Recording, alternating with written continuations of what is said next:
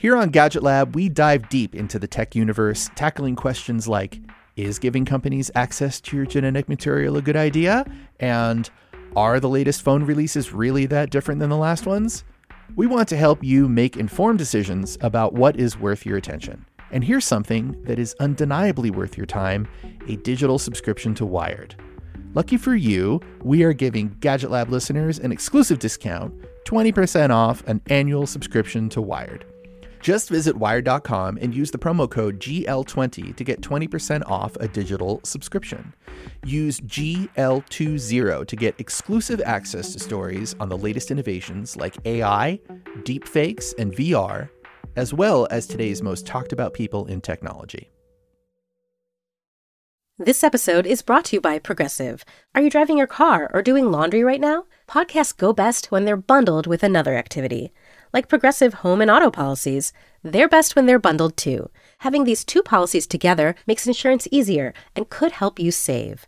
Customers who save by switching their home and car insurance to Progressive save nearly $800 on average. Quote a home and car bundle today at Progressive.com. Progressive Casualty Insurance Company and Affiliates. National average 12-month savings of $793 by new customers surveyed who saved with Progressive between June 2021 and May 2022. Potential savings will vary.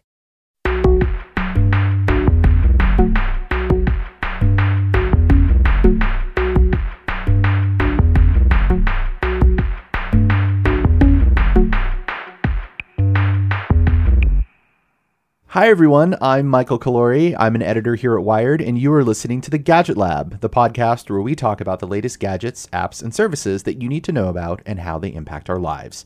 I am joined by my co-hosts, Wired senior writer Ariel Pardes. Hello. And Wired senior writer Lauren Good. Hello. Our most loyal listeners might have just noticed that intro sounded a little different, and that's because Ariel has just been promoted to senior writer here at Wired. Whoop, whoop. Yay. Reggae air horn. Congratulations. And her areas of coverage will be changing a little bit. And we're excited not only for her, but also because you're still going to be joining us on the podcast when you can, right? That's right. That's right. So tell us a little bit about your areas of coverage now and what kinds of bits of gossip and tips and juicy information people can send your way. I'm interested in all the gossip, tech-related or not. I'm very easy to find on Twitter and email. So if you want to gossip, I'm always here. But my new role will be focusing a little bit more on the weird intersections between different parts of our tech world. So I'll still be covering gadgets when I can, but I also had a story run in our business section today. I have a story running in our science section in a couple days. So I'll be doing a little bit more cross-desk explorations. Excellent. Well, that's all the news that we have time for. So thank you for all right. That was the news. That's the big news. I'm just kidding.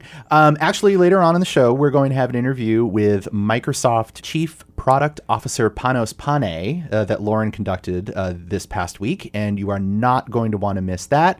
Lauren went up to Seattle to see the brand new Surface Neo and Surface Duo ahead of their big reveal, and, well, Microsoft is getting back into the phone business, even though they don't want you to call it a phone. We had a chance to ask Panos all kinds of questions, and you will hear Lauren deliver those questions with pointed tongue later. But first, there's some news to get through. Do you want to go first? That's right. I think I encourage all of you to do a shot every time you hear me say the word phone and every time you hear Panos say the word Surface in response. Lauren, do you want people to die of drinking too much? No, I mean, drink responsibly, but get your shot glass ready. Okay, so you know that we can't let this podcast go by without updating you on Facebook a little bit. Earlier this week, The Verge published transcripts from 2 hours of leaked audio from Facebook meetings that occurred this past July. Now, the fact that the audio leaked was noteworthy in itself, since Facebook hosts regular employee meetings, and generally we don't hear anything about them. But what was more noteworthy were some of the things Mark Zuckerberg had to say about Facebook competitors, the threat of government regulation, and how his own personal conduct impacts the way people look at the company. So there wasn't any one big bombshell remark that stands out to me anyway from these meetings, and I did read through the transcript. But Zuckerberg did say that if Elizabeth Warren gets elected president in 2020, he anticipates a legal challenge because she, of course, has called for huge structural changes to the tech sector. And he said he would fight that, basically. Zuckerberg also said that TikTok is doing well and indicated it's a Chinese company he's keeping a close eye on, and talked about how Facebook has launched a competitive product called called Lasso in Mexico to sort of test the waters in a market that doesn't have a big TikTok presence. He talked about people's perceptions of Facebook, including the press, and how people at Facebook need to win back trust. And he downplayed some of the reports about contractors who work as content moderators for the company, calling them over dramatic. So like I said, it wasn't really one thing I think that necessarily jumped out, but the summation of remarks that gave people a window into what Zuckerberg is thinking right now as Facebook finds its way through these murky waters. What did you guys think of this? I kind of wonder if you guys got the sense that he's downplaying some of the major existential threats to Facebook right now, or if maybe I'm overplaying the existential threats, because as I see it, like, it's not just Elizabeth Warren that's a threat in this antitrust stuff, right? Like, there are multiple antitrust probes against Facebook that are already happening. So the idea that the company is a monopoly and might get broken up is a very real threat, as far as I can tell. But there's also this public perception issue, right? Like, people are not super keen on Facebook as a company. They're not super keen on Zuckerberg as a person. And that seems like an existential threat as well. And what I sort of found reading through this is that he seemed to kind of brush a lot of that away. Like, TikTok, whatever. It's big. We're keeping an eye on it. We're dealing with it. Elizabeth Warren, whatever. She might pose a legal threat, but we're going to fight it. Do you think that's a valid response? Those were also his remarks to his employees, right? Fair. So he's probably holding a little bit back. Right. At some level, you probably want to offer reassurances to your employees, because you have to, make sure they keep working and stay motivated and are at least relatively happy about the place that they're working at and contributing most of their waking life to. So you have to, sort of mollify people, if you will, in your employee workforce in order to make them feel better about what they're doing. They're working for you on a day-to-day basis. But I agree with you in the sense that the way that he especially talked about the press, he basically said, we got away with a lot the first 10 years of our existence. And then sometime around 2016, which was a big election year, people started to pay more attention to these issues. Once again, it comes back to this is the way we're being perceived. This is people are paying attention. People are looking at, people are criticizing and scrutinizing rather than, and finally all of the things we were doing several years earlier that were questionable are now coming to light. Yeah, I don't know. Facebook has perception problems and Facebook has real problems. Right. Well, speaking of Facebook, which is definitely not a monopoly, despite the fact that it owns Facebook, Instagram, WhatsApp, Messenger, and now a brand new messaging app, has a brand new messaging app. It's called Threads. This is something that's been launched as a spin-off of Instagram. So it's a standalone app, but it works as a complement to your Instagram experience. You have to download Threads separately, but then you log in with your Instagram credentials. And it's basically meant to extend the experience of your close friends list. So that's a feature that launched last year on Instagram. It lets you pick a couple people who get to see privileged content on your Instagram stories. And Threads is meant to be just for those people. So your close friends list are the only people who show up in Threads. Now, the app kind of works like Snapchat. I hate to make that comparison, but it's the easiest way to explain it. It opens to the camera, and then there's an inbox where you can chat with your friends. But because it's only for your close friends, you can basically customize the experience so you're only getting notifications from the people you really care about, and then you can check their messages and look at their photos without having to wade into the vortex of the main Instagram app. To me, it seems kind of absurd for Facebook to launch yet another messaging app, especially one that is sort of like an extension of the Instagram DM experience. But at the same time, I'm kind of secretly into it. I love the idea that you can have a space that's just for the people you've decided you want to be bothered by and turn off notifications for absolutely everything else. Only check your Instagram feed when you're ready to waste an hour scrolling through people's photos, and really prioritize those connections that are meaningful to you. And that's what Instagram's product team said when I interviewed them about this. They said, what would it look like to have a messaging experience that was just for the people you cared about and no one else could infiltrate that? And I thought that was kind of nice. But what do you guys think? Do you use the close friends feature? I don't, but I notice a lot of people do. And I think that Threads launching is sort of evidence that a lot of people are using close friends. And it's also evidence that a lot of people are using Instagram as their primary method of communicating with people, or maybe their secondary or tertiary method of communicating with people, which is still a big deal because you have 800 ways to send somebody a note, right? So like, I'm still at that phase in my life, as in like, middle age, where when I open Instagram, I'm sort of surprised to see that I have a message that's come in and I'm like, ooh, who got in touch with me?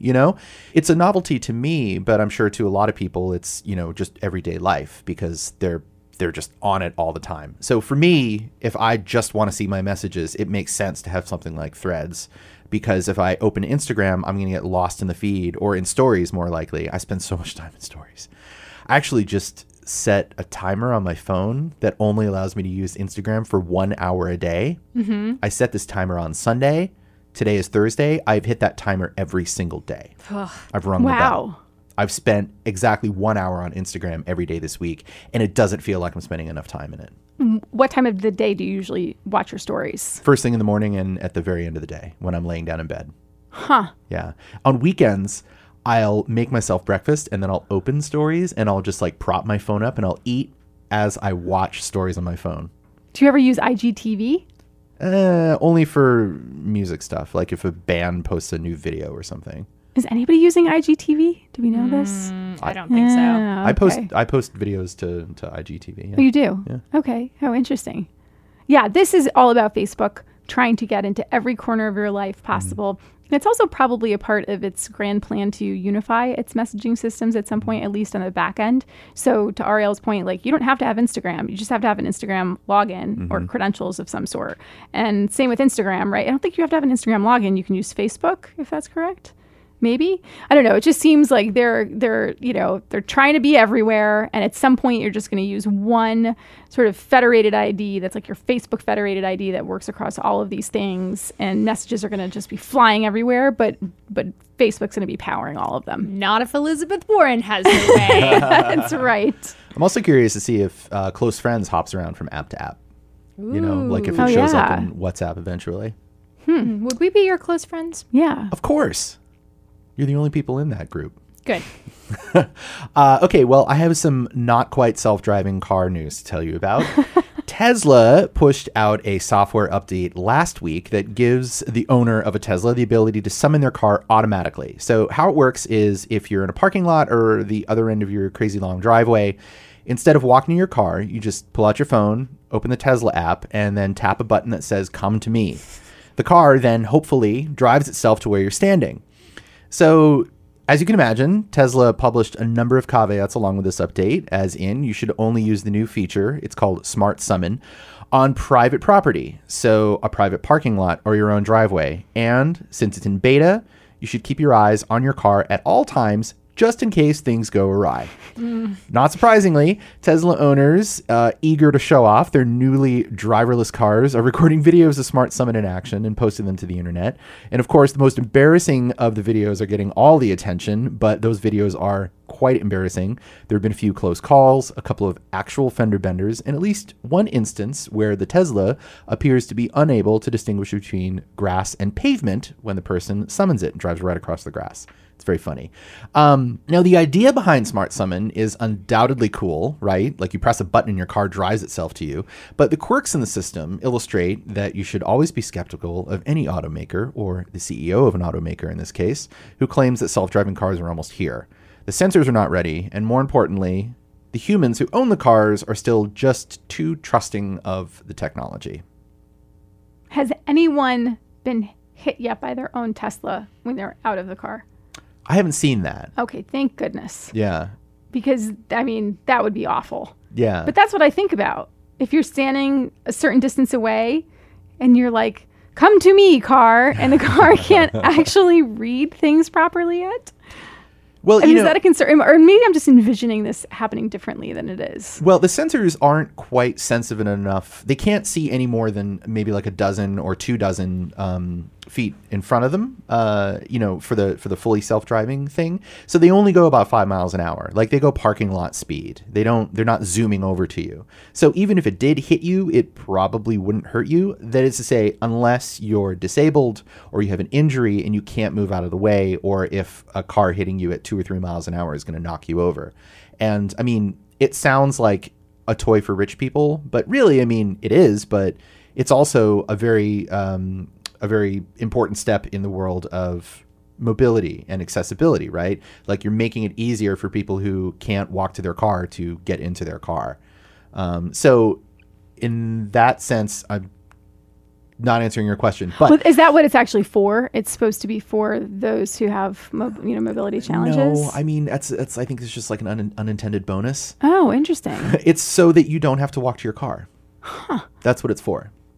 It's so you just press a button and your car drives to you. Because, like, that's cool, right? I mean, I guess that's the ultimate future, right? And they're all self-driving at some point, and not only are they self-driving once we're on the road, but they actually just come to us. Mm-hmm. And that's how it's going to have to work, right? It's not like a driver's going to roll up when you summon your self-driving car and then hop out. And you're like, here you go. I took it this far. Old Betty here will get you the rest of the way. I don't know. Well, speaking of the future, the other big news this week is that Microsoft announced its new lineup of Surface products, and I think it's time we listen to Lauren's interview with Panos. Yeah, let's take a quick break, and then we'll come back with that. This podcast is supported by Tools and Weapons, the podcast hosted by Microsoft Vice Chair and President Brad Smith. Each episode features insight you won't find anywhere else from the center of the conversation surrounding emerging technologies like AI. Right now on the podcast, you can hear a special episode where Brad Smith lays out Microsoft's vision for a vibrant marketplace driving the new AI economy. To hear more, follow or subscribe to Tools and Weapons with Brad Smith wherever you get your podcasts. Want a new podcast to look forward to each week? One that's entertaining, informative, and packed with actionable content? Come on, of course you do. Introducing The Jordan Harbinger Show. The Jordan Harbinger Show, which Apple named one of its best of 2018, is aimed at making you a better informed, more critical thinker so you can get a sense of how the world actually works and come to your own conclusions about what's happening, even inside your own brain. Jordan dives into the minds of fascinating people, from athletes, authors, and scientists to mobsters, spies, and hostage negotiators. Search for The Jordan Harbinger Show. That's HAR, B as in boy, I, N as in Nancy, GER, in Apple Podcasts, Spotify, or wherever you're listening right now. Earlier this week, Microsoft revealed a lineup of new Surface hardware, from a new Surface laptop to a Surface Pro 7 to totally wire-free Surface earbuds. But there were a couple of new products in particular that stood out, mainly because one of them signals Microsoft's move back into mobile. It's a dual-screened, pocketable device that runs on Android. But Microsoft Chief Product Officer Panos Panay insisted it wasn't a quote-unquote phone. And of course, I had to ask him about this and why Microsoft has decided now to get back into the game. We also talked about the Surface Pro X, a tablet that's running Windows 10 but is powered by a mobile chipset. So without any further build-up, here's Panos. Panos, thanks so much for joining us on the Gadget Lab today. Thanks for coming over to see us. This is a pretty exciting day. Actually, it's been a really interesting day here at Microsoft, and we are taping this from a Microsoft conference room, so if the audio is a little bit different than what you're normally used to on the Gadget Lab, that is why, but hopefully you'll forgive, because I think this is going to be a really interesting conversation. And I want to start off by quoting you from almost exactly a year ago, the last time we met here on this campus. How do you have a quote from a year ago? You were showing me the Surface Go back then. Yeah. And I asked you towards the end of our conversation, which ran on the Gadget Lab, are you working on a phone? I don't know if I put it as bluntly as that, but we got there. And you said that your plans for the future, it doesn't include a Surface phone, but it includes the way to think about what it is people want to accomplish and how will they accomplish it and what are those form factors.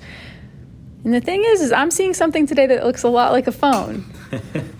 I think what you're seeing is a Surface. You are. It looks, and it is exactly those things. I mean, this is about a product we built that can help people accomplish more, but actually more so than just accomplish, feel good about it. And so we look at new form factors all the time. We've been working on this one for some time. When you asked me that question, I remember my heart sinking a little bit, like, how do I answer? And the truth is, I don't look at it as a phone. I look at it as a Surface. So I can justify the answer at some level. But at the same time, it's a pretty cool form factor. It's small. It's like a phone. And it just extends the capabilities of everything you can do on your phone today, but you can just do so much more. So let's quickly go through what we're seeing today. There's the Surface Neo, and that is a dual screen device, but it's got a 13.1-inch diagonal when it's extended. Then we're looking at the Duo, which has an 8-inch diagonal when it's extended. When it's closed, each individual screen has a 5.6-inch display. Doing pretty good. Okay, doing pretty good so far. Yeah. And so it's not a foldable, which is a big word right now because like Samsung's done foldable displays. This is something, it's a dual screen phone. Yeah. Talk about why you decided to do that. I think it was just about how much can be accomplished in two screens coming together for people. And accomplished, again, take that into how much more creative you can be, how much more productive you can be, where you don't have to context switch out of a single screen. It's also the ability that there's a 360-degree hinge that allows these two screens to go back to back and then use it in a phone. Like you can't imagine the benefits of being able to let this device, software and hardware together, adapt to you. And that's a big thing. There's limitations with foldables that you will not find here with our two screens coming together. And then ultimately the elegance of how thin it is and how light it is and how it fits in your pocket. And, you put those two screens together and you put it up next to the phone you're holding towards me, and they're the same exact thickness for the most part. So it's bringing those elements of beauty that are so important when you pull something out of your bag to feel good. And then it's extending you into being more creative and productive. And I think that's the inspiration of Surface all up. And when you look at the whole new Surface line, that's what drives us, productivity. Like how do we help people be everything they want to be when they're creating? How do we help them produce what they want to produce, create their dreams right off of that canvas? That's an instrument that we call Surface. And just to be clear, it makes phone calls. Absolutely, it makes phone calls, but I don't know how many people actually make phone calls anymore. That's one of my challenges. Like we look at the data, we're like, God, there's not a lot of phone calls happening compared to text and video calls and everything else. But yeah, absolutely, it does make phone calls. I have no speech for that. So this is a big deal. You used to be in the mobile phone business. Microsoft exited the mobile phone business. You know that people are going to see this and they're going to think, Microsoft's getting back into the phone business. You're working with Google on this, which we're going to get to.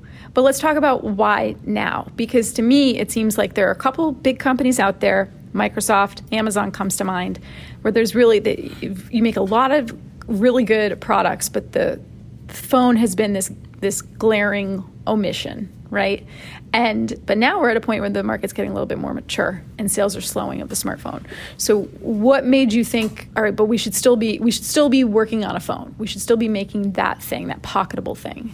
I think it was pretty simple. There is an era of kind of mobile, we talk about internally anyway, this era of mobile creativity is happening. Like how much can you get done on the device that's in your pocket, your phone?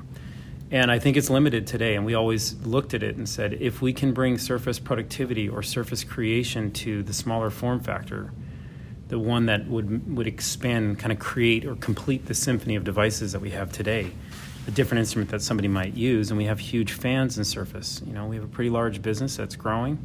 We have fans that ask a lot, hey, are you ever going to make a phone? And while we didn't look at it as a phone when we built it, we looked at it as a Surface. It felt like the right time because in the extension of this modern era, you're doing more and more. You're sharing more content right off that screen. And while people, we know they love our current product line, and we hope we are going to have a great holiday with the products that we're announcing today.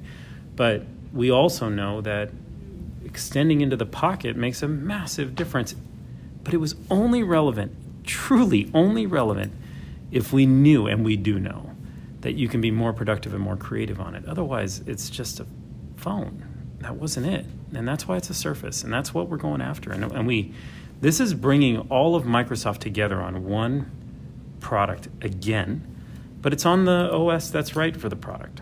And why is the Google Android OS right for the product? It's just, first off, Android's an incredible OS. It's the largest OS in the world, fundamentally, when it comes to mobile devices. And, the applications that you can get from Android are that's just real. That's what people need, and that's what we're here for. Satya talks about people-centered design, the way we think about people first. As a matter of fact, all the technology that we build today, it should and must fade to the background. It shouldn't matter what the OS is. It shouldn't matter ultimately at all. What should matter is what you want to do. And so this is the right OS for what people want to do in this form factor. But it's also the best of Microsoft on it. I mean, it is. And so that's what we're doing. We're bringing Surface to that mobile form factor, and we're partnering with Google to do it. Did you consider at any point reviving or rebuilding a Microsoft mobile operating system? No. Not at all? No. Why is that? Because at the end of the day, where the applications sit today, like the opportunity that people already have leaned into, that developers have already taken advantage of, is right there. And there's a reality to that I think is, to ignore that would be a bit silly. Like, it would be very silly. Did you consider at any point making a single screen device that would have been Google, but with great Microsoft software? I consider a lot of things. This team thinks about a lot of things. And like I told you last year, when it makes sense for the form factor to be different, to make people more productive, we might make it. I think in the case of a single screen phone, no, we didn't think about it. But we will always think about new form factors. But ultimately, this was about dual screen with a 360-degree hinge with software that was going to adapt both on Neo and Duo, that was going to make you more productive. I don't think, that product exists. It's actually the antithesis of a single screen phone in many ways for me. Explain that a little bit more. Because ultimately, you get to stay in context more. And with your phone, you're switching out of context all the time. I know there's application layers, and people are saying, no, you can do two things at the same. No, you don't. People don't. No. At the end of the day, with the structured space that we're creating, and then Windows on Neo, especially, like, you're just watching this flow in between two applications or one extending, your mind, it's magical. I can't wait for people to use it because it really is magical. Your mind turns on. You're actually thinking less and getting more done, which is a very powerful state. It's the state that we talk about as flow. It's like that time when you're not thinking and your best idea comes up. You're actually thinking. You're just not trying to. And this device puts you there. Both of them do.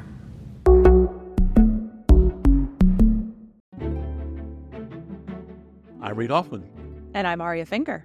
If you're interested in learning about how technology and humanity can come together to make a better future, then Possible is for you. We invite ambitious builders and deep thinkers like Trevor Noah, Kara Swisher, Sam Altman, and so many more. Help us sketch out the brightest version of the future and what it will take to get there. If you want to be part of the future today, then subscribe to Possible wherever you listen to podcasts.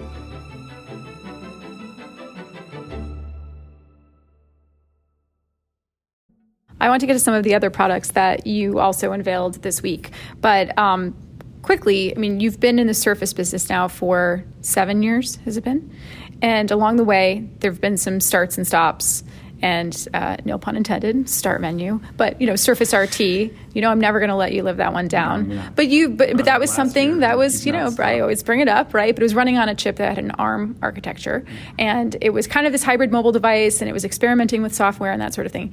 And you were early to that. What kind of learnings do you take from something like that? What kind of learnings do you take from your overall experience with the Surface line and apply it to this? A ton, in the sense that when we started that product, we didn't even have customer feedback. We had this belief we were inventing a product. You click in a keyboard and maybe you could be more productive on a tablet. And we thought people were conflicted and believed and knew, and I think it turned out that way in some ways. What do I buy? A laptop, a tablet? And there was, back then, 7 years ago, there was a lot of momentum around what a tablet was. And we felt like it was limiting, kind of like just a consumption device in many ways, and there wasn't much more you can do on it. And so we had the learnings of what did it mean to click in a keyboard and get it done. We also had the belief that the mobile architecture, if you will, an ARM architecture, was pretty important back then. And in the sense that, silicon diversity, where our customers can choose what they want. I talk about symphony of devices. It includes, what are the materials? What is the chipset? What is it that you think is most important to you? If you're really a tech-forward person and pushing it, by the way, this product, Pro X, is for you. This is an incredible product. We understood back then that it mattered, differences matter, but we also didn't really understand enough about mobile architecture is just not enough. Just being a mobile chip wasn't enough to make a real PC out of it. And the learnings of the software and the interaction model that came with it. And really, were people ready for that idea and what was coming. And if you take the growth mindset that Microsoft talks about, and these are words that have deep meaning, our culture matters in the sense of how much can we learn? It's not just you learned, and it's not just that you failed. It's did you take the learnings and apply them? I think when you look at ProX today, you're looking at an ARM-based architecture. It starts from a mobile chipset, but ultimately we transformed the part and made it a full PC architecture part. It's ProX. We can kind of think of the chipset as like a hybrid, like a crossover chip. That's never existed before. This product has never. I mean, the GPU on the product, I think, pushes 2 teraflops. It's insane. I think you're talking about the ProX, and what I was actually asking about was this whole idea that with the Neo and the Duo, one is running on an Intel chip and one is running on a Qualcomm chip. So you've got a mobile chip, and then you've got, but you're not concerned that is going to be confusing to people at all because they're accustomed to certain form factors running on certain. Okay, but now let's talk about the ProX. So the ProX, that's okay. You were leaning me No, it's great. So the Surface ProX is part of this other lineup. These are things that are shipping this holiday season. Yeah. So you've got new Surface laptops, including a 15-inch one. You've also got the Surface Pro 7, which is the tablet detachable that at this point folks are familiar with. Yeah. And now you've got this Pro X. Yeah. What is this? Pro X is it's the evolution of the Pro line, but it's a bit cutting edge. It really is for the technology enthusiast that wants the thinnest, kind of sexiest. I know I'm not sure I'm supposed to use that word, but honestly, it is. To me, it's a sexy device. You pick it up. It's not wonky. It's perfectly balanced. It's super thin. You hold it. It's like if you're leaning forward in tech, it's incredible. And it is the evolution of the Pro line, which is super important. It modernizes it, and it brings this basically a mobile product in your hands in the sense of if you're a mobile professional, you want to move and you want a full PC with you at all times. That's what Pro X was meant to do for you. But it also has this chip in it called the Microsoft SQ1 chip. I think I got that right. Yeah, you did. Is that right? Yeah, okay. Microsoft SQ1. What is this? Phenomenal chip. So we partnered with Qualcomm about, I don't know the time frames actually, 2 to 3 years ago. We started building a chipset where we knew we wanted to build the product from the inside out, in the sense of if we were going to push bleeding edge, if we were going to get to that 5.2 millimeters of thinness, but with the full 2, if you will, teraflops of GPU and full CPU capability with full speed, we had to rethink the processor altogether. So we sat and we designed it together. We created it. There's an AI block basically on the device where you can offload basically machine learning or any AI work that wanted to be done. I think you saw some of that in the labs today. And then the fundamental GPU was exactly what we wanted to push for. That allowed it to be passively cooled. It allowed the product to become as thin as it needed and wanted to be, but it also is probably, there's nothing like it in its class that has its performance in a PC architecture like this. How important is it to control the silicon in today's world of hardware? It's important to build the silicon and the device together, for sure. And with all our partners right now, we're in very deep. Like we partner with AMD.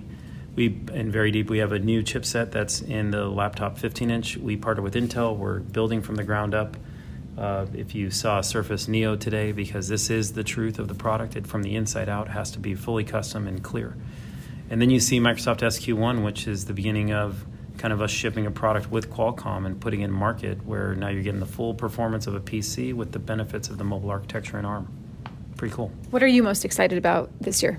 It's not fair to ask this question, really, and I knew you would. I could feel it coming. I could feel it. Like in feelings. It's always a good wrap-up question. Yeah, feeling's a big thing. I think it's totally unfair. It's like asking who your favorite child is, honestly. And I have 4 kids, and one time I said in a keynote who my favorite was, and I'm still feeling the pain from it, just so you know. So like to this day, I can't even repeat what I said, but I was like, you all have a favorite, you know it, and this one's mine, and it was a joke, but holy cow, am I still feeling that pain, so I don't think I'm going to answer your question. I'll tell you this. The current Surface product line, as it stands collectively, it feels like this symphony of choice for our customers. I don't think there isn't a product that can't serve somebody to get to their most creative point. And I'm passionate about it. Like it's full, and it's come such a long way from what you just asked 7 years ago, like that question. Like I know. At some point I have to let the RT go. No, it's all right. You should ask it every single time because I love answering it every single time. But I'm pretty proud of the product line, but I'm most proud of the team. So if you said, what's your favorite thing? I think my favorite thing, if I were to step back out of product for a minute, is how much love the team puts into these products. And when I say team, this is Microsoft. I mean, really, across the board. And I have my favorite teams too, but I won't tell you who they are. I mean, when you talk about these though as suites of products, I see what you're saying because you really are starting to fill in all of the gaps. Yeah. But then I think about something like, let's look at your competitor Apple and the way that their software works from mobile to laptop. Right? So right now, if I were to buy one of the new Surface laptops, that's going to be running Windows 10. And then let's say I buy the super cool new Duo, which is a phone because that's my mobile. How are those two operating systems actually going to work together? That's why we're building it, and this is we have a good year head start. But the seamlessness of the Europhone app that's out there right now is focused on our product. Whereas Surface Pro X, Surface Laptop, Surface Book, Surface Pro, all of them are going to have a pure integration with Surface Duo, 100%. It'll feel seamless. We're pretty excited about that. That's a big reason why. We have customers that walk in the Microsoft Store all the time and say, "Well, can I get a product to put in my pocket?" Some people say phone, and we're pretty excited about that part. I look forward to trying it out. Thank you so much for your time. It's a lot of fun. A lot of fun seeing you as always. Well, that was a great interview, Lauren. I have to know, are you going to get a Duo, the dual screen phone, not phone thing when it comes out? It depends on how much it costs. They weren't sharing any information about price. Right. And it depends on if it ships, frankly, because this is something they're targeting for the holiday season 2020, and a lot can happen between now and then. Mm-hmm. I personally feel bolstered by the fact that Microsoft is confident enough that the world is still going to exist in holiday 2020, so enough that they're planning a product to ship then. So let's just go with that for now. Okay. Also, right now, it's time for recommendations. Yeah, let's do it. Should we start with Ariel? Do you want to go first? I would love to. I am recommending something near and dear to my heart, which you can all partake in if you'd like. It's called Stoic Week, and it's a week-long investigation into modern Stoicism. So this is something I discovered last year. It's basically an online conference, which means that it functions like a conference, but you don't have to actually go anywhere or pay any money. And the idea is that it introduces people who are brand new to Stoicism, as well as people who may know a little bit already, to some of the basic tenets and exercises in living a modern Stoic lifestyle. And you may be thinking at this point, Stoicism sounds kind of boring or dull or unemotional. Sounds like it involves a lot of suffering. That is not what Stoicism is. It is in fact, much more closely related to modern cognitive behavioral therapy in the sense that it teaches you to retrain your mind to think about things in different ways and to focus on sort of the value of what you can control and what you already have. I got a lot out of it last year. You don't have to actually do much, but there are like readings and exercises and a community of people online who are really cool and smart. And if you want to participate or it sounds interesting at all, it starts on Monday, October 7th. So you still have time. I've been tweeting about it. I think my Twitter followers are a little sick of it, but it's great. I just took the pre-conference life satisfaction survey today, and I was a little surprised at where some of my results ranked. So I'm hoping that in a week you will see a happier, less angry, unburdened Ariel in this room. I don't think of you as burdened now, or angry for that matter. I didn't either, but surveys don't lie. This is where the surprise. Yeah, well, my life satisfaction ranked high, but like so did my anger levels, which is weird to me. Anyway, Stoicism. It's all the rage. Fantastic. It's all the rage for me. Mike, what's yours? I'm going to recommend a podcast.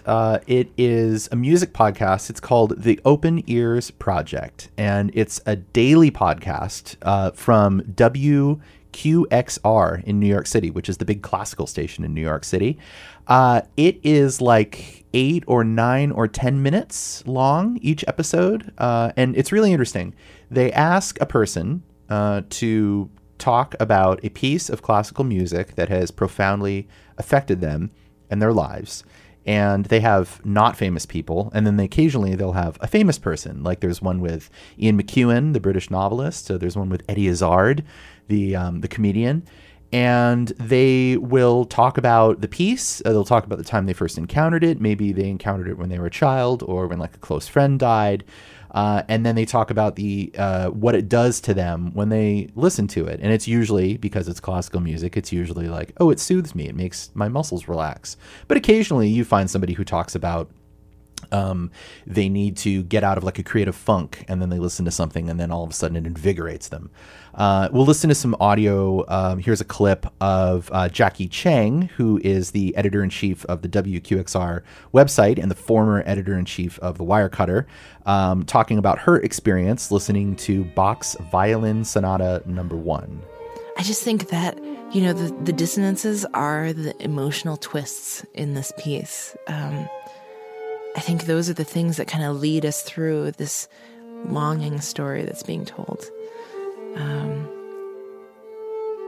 it really pulls you along for the ride. A sad peacefulness that sometimes we all need when we need to take a breath just before starting something new.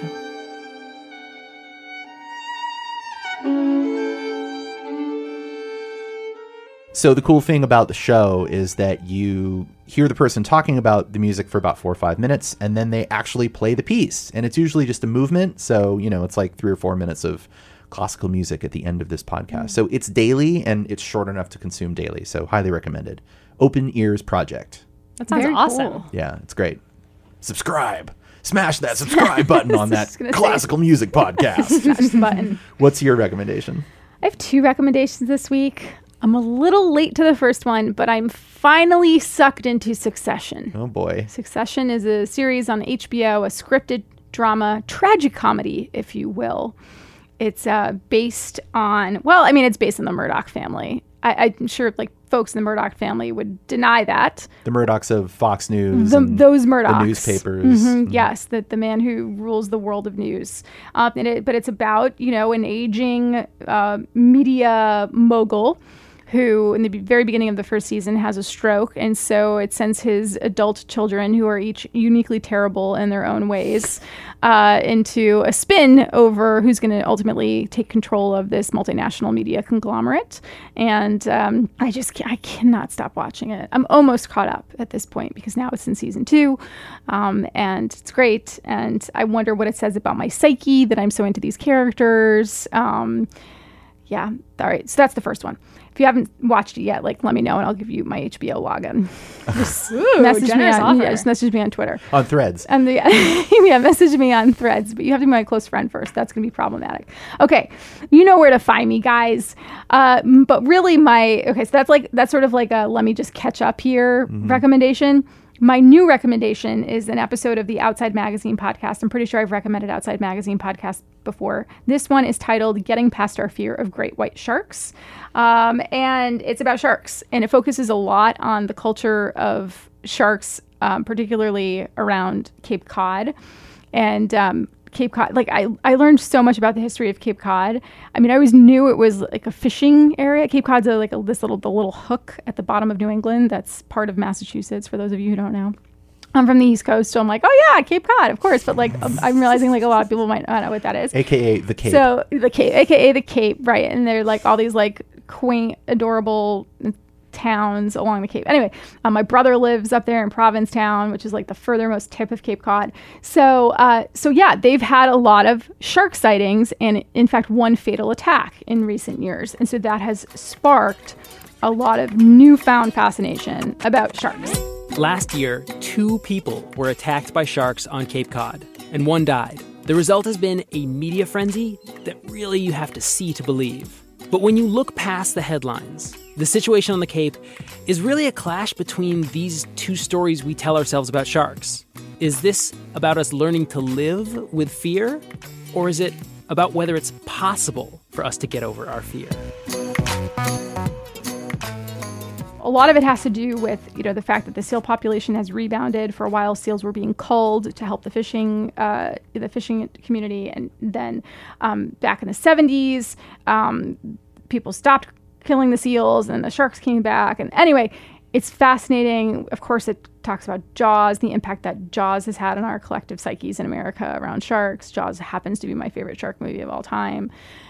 And I think you should listen to this episode. How many others are there? There are a lot. Sharknado 1, Sharknado 2, movies. Sharknado 3, Yeah. Sharknado 4. The Shallows. What's that one about the couple that goes scuba diving on their honeymoon and they get left behind? Honestly, I don't know. Obviously. Right. Right. I'm way behind on my There shark are a lot. media. I think I've seen like every shark movie. Usually I watch them on planes. But like Jaws is the best. And what's interesting is like, so I mentioned my brother earlier who lives on the Cape. And he and I both probably have seen Jaws at least a dozen times in our lives because we were growing up like in the decade or so after Jaws had come out, and it was like a very popular movie still. And it just didn't affect me the same way it affects him. Like he is so terrified of sharks. And whenever he comes out to visit, I'm like, do you want to try surfing? Like, do you want to go out surfing? He's like, no, like, hell no. And I'm like, no, come on, it's great. Like, you should totally go out in the water. And he's like, no. And like, I think about it. I definitely think about it, but it's not, it hasn't been something that's like stopped me from doing what I want to do in the water yet. I don't know. Now I'm probably just going to go get eaten by a shark, but We really hope you don't. No, I know. But your chances of like, the podcast also talks about this. Your chances of getting bit by a shark are exceptionally low. Yeah. And even then, your chances of dying are also pretty low. You might lose a foot. I mean, yeah, let's not, underplay that. It's a big deal. But yeah, anyway, it's a great podcast episode. I thoroughly enjoyed it. Great. And that's Outside Magazine? Outside Magazine. Just go to Outside. They only have one podcast feed, I think, and all of our episodes and series within that are in the same feed. Sweet. We should try that. We should try going. I was like, we should go, shark watching? Well, thank you all for listening to the show. Mm-hmm. As always, if you enjoyed what you heard, please leave us a review and tell a friend. Leaving a review and telling a friend helps other people who may enjoy the show find it. So we appreciate it if you do that. And in the meantime, until next week, you can find us on Twitter, of course. What are your Twitter handles, Ariel? At Pardesoteric, send gossip. And Lauren? At Lauren Good with an E at the end, send sharks. And I am at Snack Fight. Send me cat photos. You can also talk to all of us at Gadget Lab, which is the feed for the show and for all of us and for all of the great journalism that we do in the consumer products world here at Wired. And until next week, thank you for listening.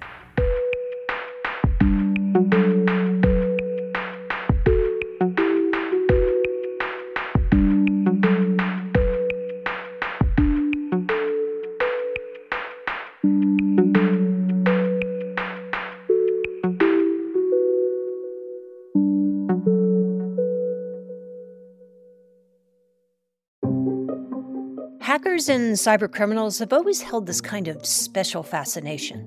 Obviously, I can't tell you too much about what I do. It's a game. Who's the best hacker? And I was like, well, this is child's play.